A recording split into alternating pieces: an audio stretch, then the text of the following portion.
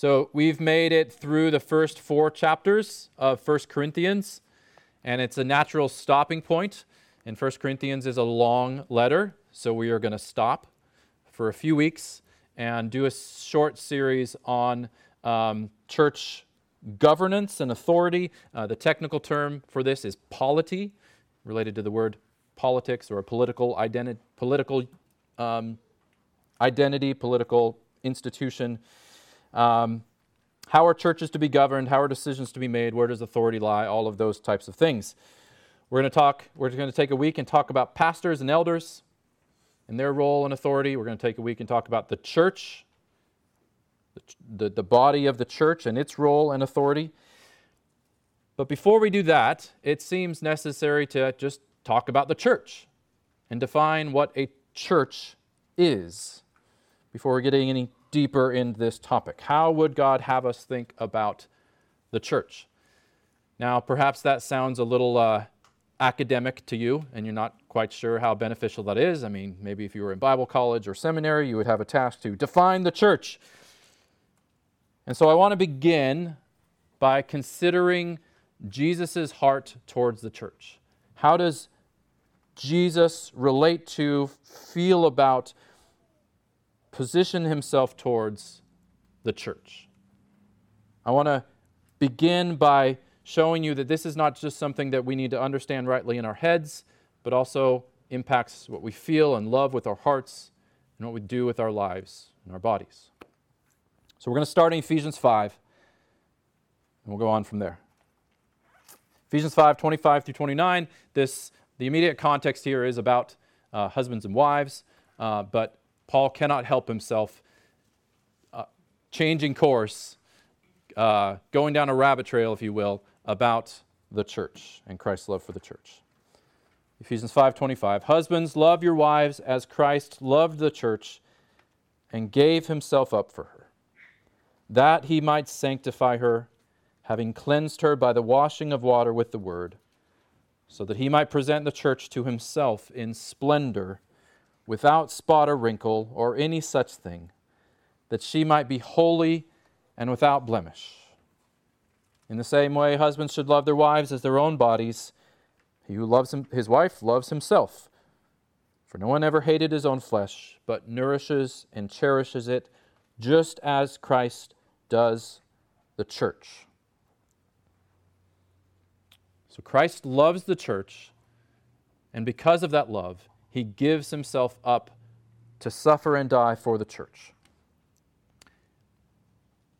Not because there is this group of people out there who are just so awesome and lovely and worthy and beautiful, and Christ says, well, I will give myself up for them. But no, Christ creates this group of people by dying for them, and then goes on to make them lovely and attractive and beautiful. It doesn't say in this passage that Christ loved the world, although God does love the world in a different sense, for God so loved the world. But here it says that he loved the church, his people, or those who would become his people. And he does so in a way that is deep and significant and committing.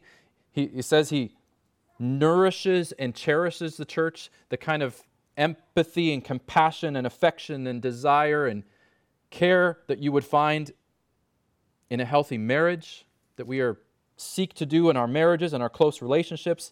This is Christ's affection for and desire to nourish and care for his people. It goes on to say that he presents the church to himself in splendor. Now, if you think about it, that's kind of an interesting thing to say, because usually when you create something and you're proud of it, you present it to somebody else, right? That's what presenting something typically means. But here, Christ creates and beautifies and preserves the church to present it to himself. Because there is no one higher than Christ. There's no one more worthy than Christ to take pride in, to boast in, and delight in his work. And so the beauty and the glory and the loveliness of the church that Christ is working towards is the glory of Christ. We as the church, we as God's people don't become puffed up and proud about, oh, look at how lovely we are. No. All the loveliness that is among us is the work of Christ. It shows even more Christ's work among the church. Now, this is incredible. For one, this should cause us great comfort and joy and hope if we belong to Christ Church. That this is His attitude, this is His commitment towards, this is His heart towards us. Christ loved the church and gave Himself up for her. This should also cause us to live in grateful humility, that our belonging to Christ and belonging to His church is completely the work of Christ, is His doing. He established the church through His suffering, death, and resurrection out of love. And finally, this should cause us to do some self-reflection. If this is how Christ relates to and feels about the church, what is our heart and thoughts and feelings towards the church? How do we engage with the church? What do we think about the church? Now, obviously, in light of what we've just seen, these are important questions. But to answer them, we first have to ask, what is the church? What is the church? And there's probably not a better place to start than the Great Commission. Jesus' words at the end of His earthly life and ministry at the end of the book of Matthew. So that's where we're going to spend most of our time today, walking through the Great Commission. And here we find, if you want to turn there to Matthew 28, here we find both how God establishes a church and, once the church is established, what a church is to do. So Matthew 28, 18 through 20. Jesus came to them, His disciples, and said to them, "All authority in heaven and on earth has been given to me. Go, therefore, and make disciples of all nations, baptizing them in the name of the Father and of the Son and of the Holy Spirit, teaching them to observe all that I have commanded you. And behold, I am with you always to the end of the age." Now, in context here, this is, like I said, the end of Jesus' earthly ministry. He's risen from the dead. The great work of God to redeem a people for Himself, to create a people cleansed and freed from their sin and empowered and motivated to live for God and love and worship and obey God. This has been finished. It's been accomplished. Jesus said from the cross, "It is finished." And so from this point, with Jesus having all authority and power, as He says, He commissions His disciples. He gives them a charge. He tells us as His people what our work is to be going forward. What is the mission of God's people? And as He goes on, we find both what the mission is and how it's to be done. First, what is the mission? And the mission is to make disciples. Go therefore and make disciples of all nations. A disciple in context is one who learns from and follows after and learns to become like a teacher or master. A disciple is willing to adjust their entire lives to follow the teaching and example of another. A disciple is one whom you would look at and you could increasingly see the resemblance of their teacher and their master. They become like those they follow. Now, it's easy to overlook this, or easy to just read quickly through this because likely many of us have heard this many times, but this is quite a claim for Jesus to make. For Jesus to command His disciples to go out and make disciples of all nations. He is assuming that all people from all nations ought to be His disciples. That He is the one teacher, the one example that everyone should follow. And the only way this makes sense, and the only way this isn't the height of folly and arrogance, is if Jesus is actually God. Is if Jesus had actually just risen from the dead, and, as he said, all authority in heaven and earth was now his. And he was reigning over all of history. Which means that being a disciple of Jesus is not just about liking some of what he says, nodding our heads and agreeing with some of his teaching, thinking that he has some good things to say, thinking that he's a good example to follow after. No, being a disciple of this Jesus means submitting our whole lives, our whole wills, our desires and plans to him. As Jesus makes clear elsewhere, it is, in a very real sense, dying to ourself, denying ourselves, that is, our former ambitions and priorities and plans, and letting Jesus completely rearrange, perhaps not too strongly, completely destroy our lives from what we thought was our lives. So how are these disciples to be made? Well, we're not left up to our own devices and creativity to figure this out, but Jesus tells us. First, he says, by baptizing them. So go and make disciples, baptizing them in the name of the Father and of the Son and of the Holy Spirit. When we baptize, baptism is the affirmation of a credible confession of faith, a genuine seeming confession of faith. When we baptize someone, as we did a few weeks ago, we are saying, yes, this person has heard the true gospel, has responded in faith in Jesus for the forgiveness of sins, and seeks to be a disciple of Jesus. Which means that there's actually a prior step to baptizing, right? There is the proclaiming the gospel needs to be preached. And as you go through the New Testament after the time of Jesus, you see this. The good news is proclaimed of Jesus being not just a great individual or teacher, but the Messiah, this kingly anointed one, come from God, who gave his life for our sins and rose from the dead, conquering sin, Satan, death, and hell. The call is made after this proclamation of responding, of receiving him and being reconciled to God. And then those who receive this message are baptized. And in baptism, they are proclaimed to the world, to the church, to themselves, that they are the people of God, that they belong to the people of God, the church. But that's not the end of the process. Baptism is not the end. Jesus is setting up a process for making disciples, not just converts. And so he goes on in Matthew 28 and says, teach them, teaching them to observe all that I have commanded you. Sometimes perhaps we imply after baptism that that's it. Have a nice life. Sometimes we might imply that, well, now you have the Spirit, you don't really need anything else. You don't need teaching, you don't need the church, you don't need to grow and learn and mature as a disciple of Jesus. But Jesus says, and then teaching them to observe all that I have commanded you.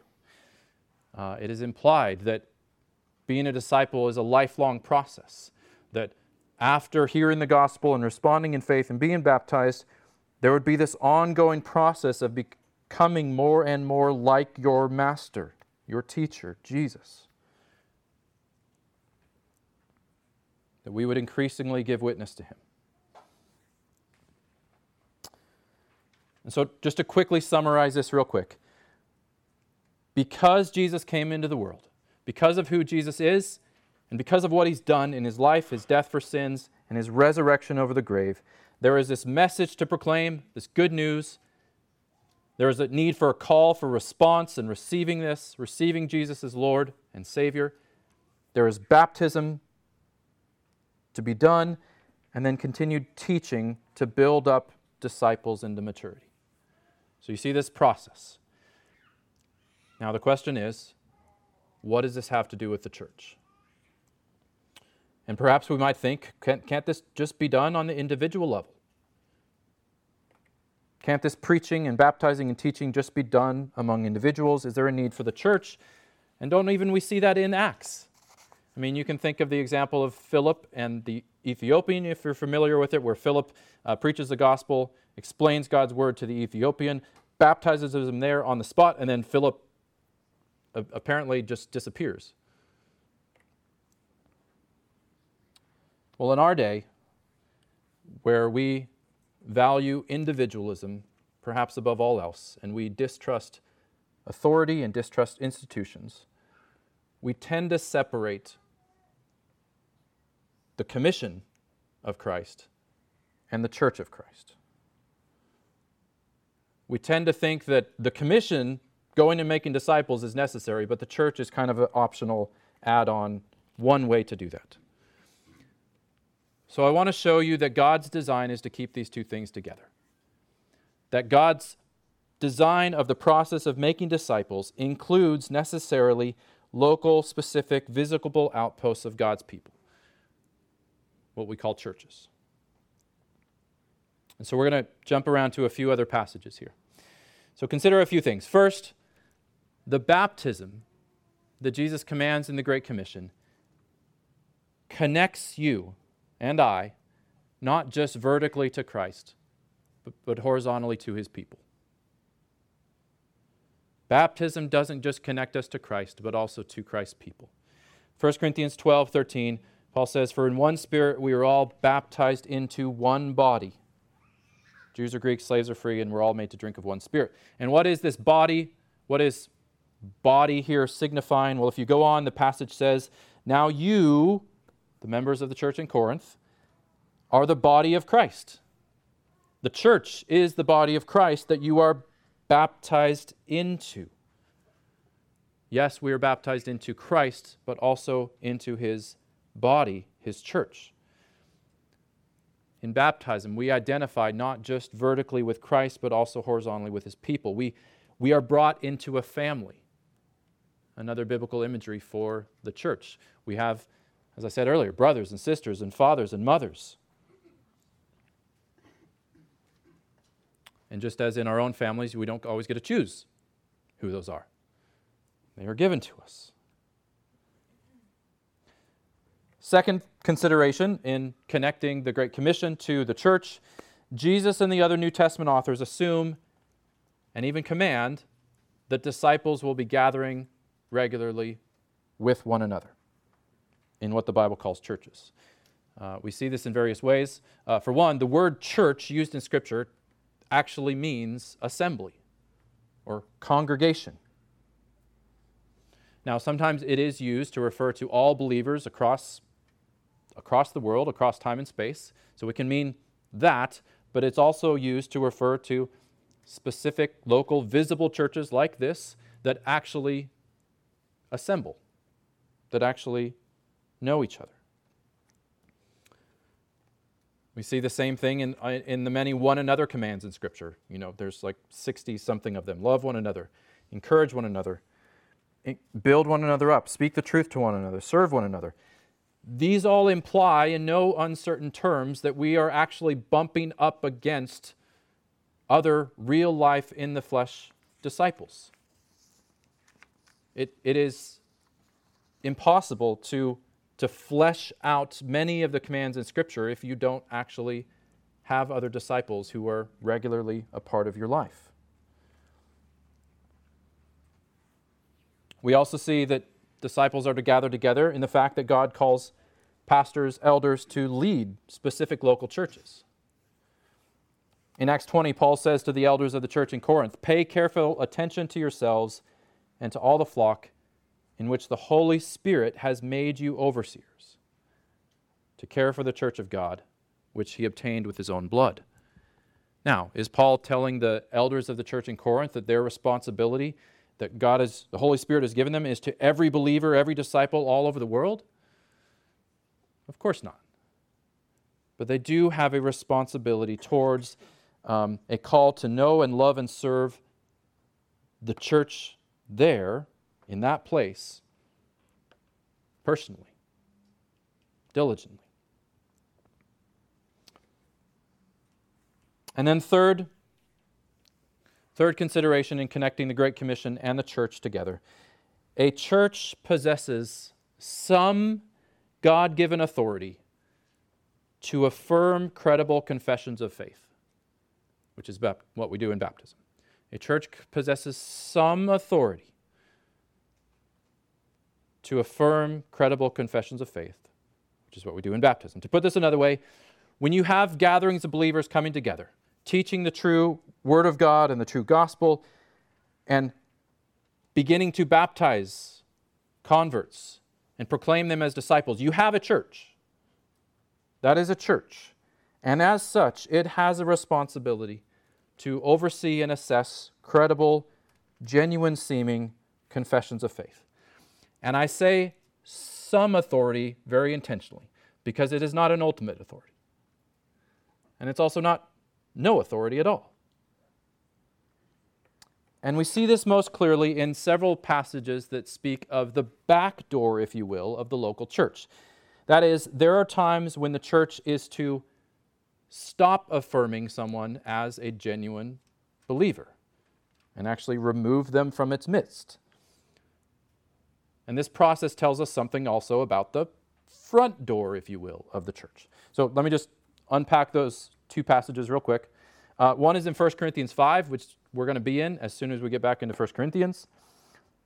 In 1 Corinthians 5, there's a man who is sleeping with his stepmother, with his father's wife. And he is unrepentant about this, and the church so far has done nothing about this, said nothing about this, as far as we can tell. And Paul says to the church very clearly, 1 Corinthians 5, he says, "Let him who has done this be removed from among you." Because by all accounts, in his unwillingness to acknowledge and repent of this very serious sin, he doesn't actually seem to be a believer. Doesn't actually seem to have God's Spirit in him, awakening him to say, I want to follow the Lord more than seek my sin. Similarly, in Matthew 18, and Matthew 18 is one of the two places that Jesus actually uses the word church, Jesus gives a series of steps to take if a fellow disciple, a brother or sister, sins against you. You've perhaps heard this passage before. First, you go and speak with the brother or sister one-on-one. You don't need to announce it. You don't need to go tell other people. Just go seek and reconcile with your brother and sister if you feel that you've been sinned against. If that doesn't work, if there is no acknowledgement and there's clear, obvious sin at stake and there's no acknowledgement of it, Jesus says, bring one or two with you and seek to establish the testimony with a couple witnesses. If the individual doesn't respond to that, Jesus says the third step is to take the matter to the church, the assembly of believers in a particular location. And the purpose of this, the hope, is that with the weight of the church behind it, behind the call for repentance, the believer will turn and thus prove that their heart is softened by the gospel and that Jesus is still Lord. That's the goal, to be able to continue to affirm that this is a child of God. And that matters. And it should matter to us. But Jesus says if they do not heed the warning of the church has the right and authority to make a proclamation of the individual. He says, let him be to you as a Gentile. And that is one who is outside the people of God. Now, there's a lot in here that we're not going to talk about today. We're not talking about church discipline and all of this. But the couple things I want you to see is, one, it is assumed that the church gathers together and knows its members. That process cannot take place if the church doesn't actually gather together and know one another. Not that you know everyone and everything going on in the church, but that there is some knowledge within the church of others. You have relationship. But secondly, if the church has the right and authority to stop affirming someone as a true believer, to the best of their knowledge, again, it's not an ultimate authority, and the church can get things wrong. But if the church has some right and authority to stop affirming someone as a true believer, then they surely have the right and authority to begin affirming someone as a true believer in the first place, which is what we do in baptism. And which is what we continue to do through communion. This is why we offer an explanation when we take communion each week. Here is the gospel. Here is what communion is for. We don't want to say you can believe what any gospel, follow any Jesus you want, and we'll just affirm you in that. And so these sacraments, as they are often called, of baptism and communion, are the means by which the church both proclaims and guards the gospel. We baptize those who have heard the gospel and responded in faith. We celebrate communion together as a way to continue to affirm those who have received the true gospel.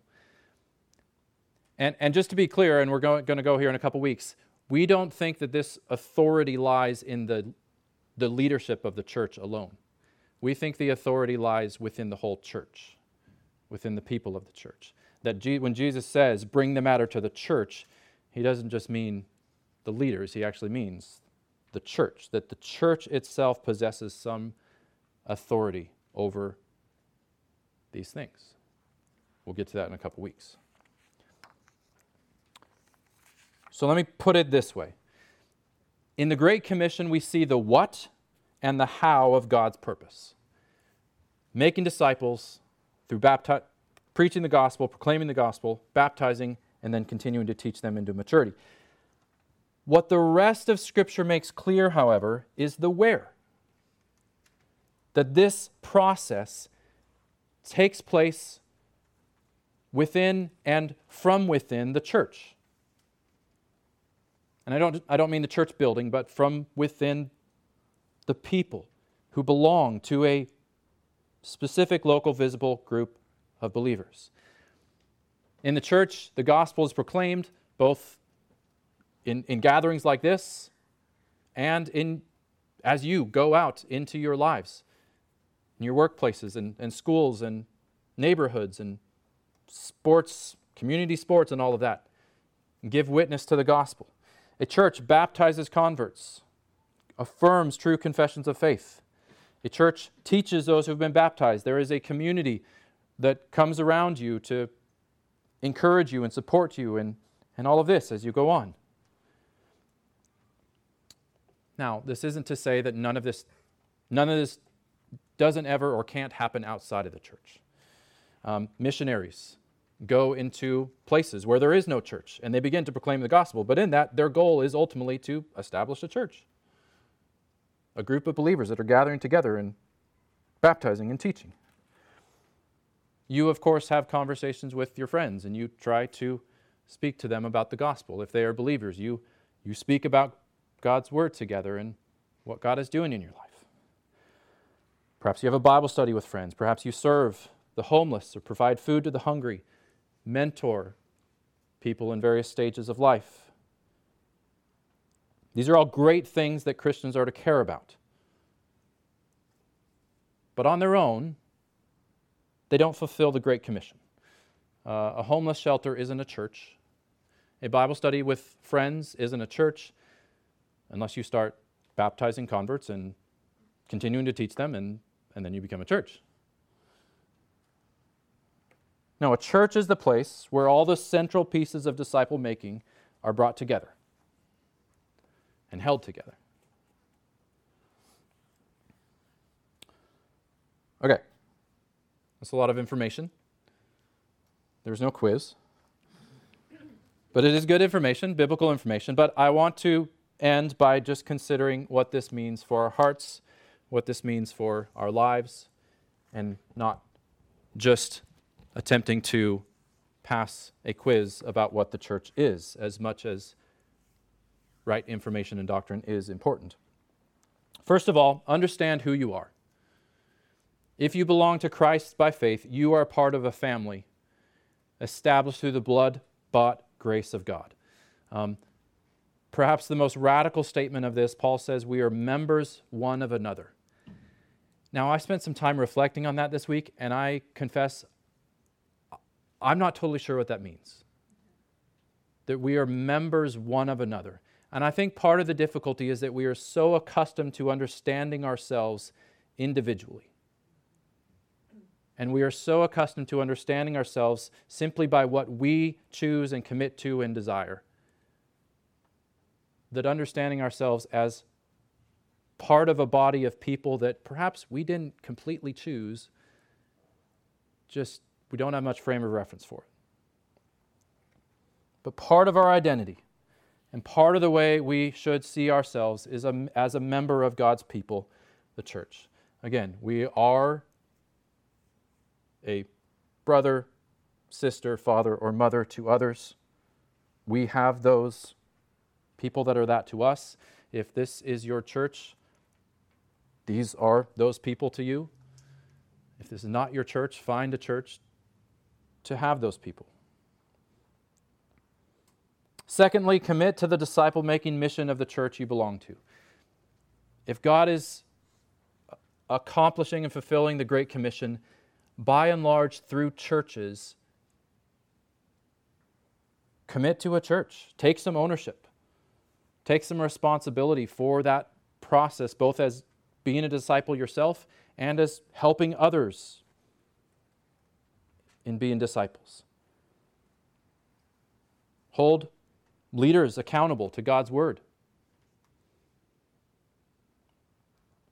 Obey Jesus' Great Commission by both being a disciple and making disciples through the life of a local church. And then third, do not forget Jesus' heart for the church. There will be times, and you can probably all attest, when you wish you had a different family. When you wish your church family was not as it is. There will be times when the hardships and the responsibilities and the pain perhaps of belonging to a church seem to outweigh the benefits. You will be disappointed by the lack of Christ-likeness in your fellow believers. You will be disappointed in the lack of grace that they show you when you lack Christ-likeness. Remember Jesus' heart for the church, that Christ loved the church and gave himself up for her, that he might present the church to himself in splendor, without spot or wrinkle or any such thing, that she might be holy and without blemish. Remember that Christ even now is nourishing and cherishing the church. In the one other place in the Gospels where Jesus uses the word church, he says, "I will build my church, and the gates of hell shall not prevail against it." Christ is building his church. He is making it lovely, attractive, and glorious, although it doesn't always seem so to us. And his mission will not fail. There are certainly times where it is right to be disappointed and frustrated with the church. But may that not be the dominant thought and feeling we have towards the church. Because Jesus, who is much more perfect in his priorities and his purity than us, continues to love the church, continues to commit to the church, walk with the church, nourish and cherish the church, and he will not leave or forsake the church. Let's pray.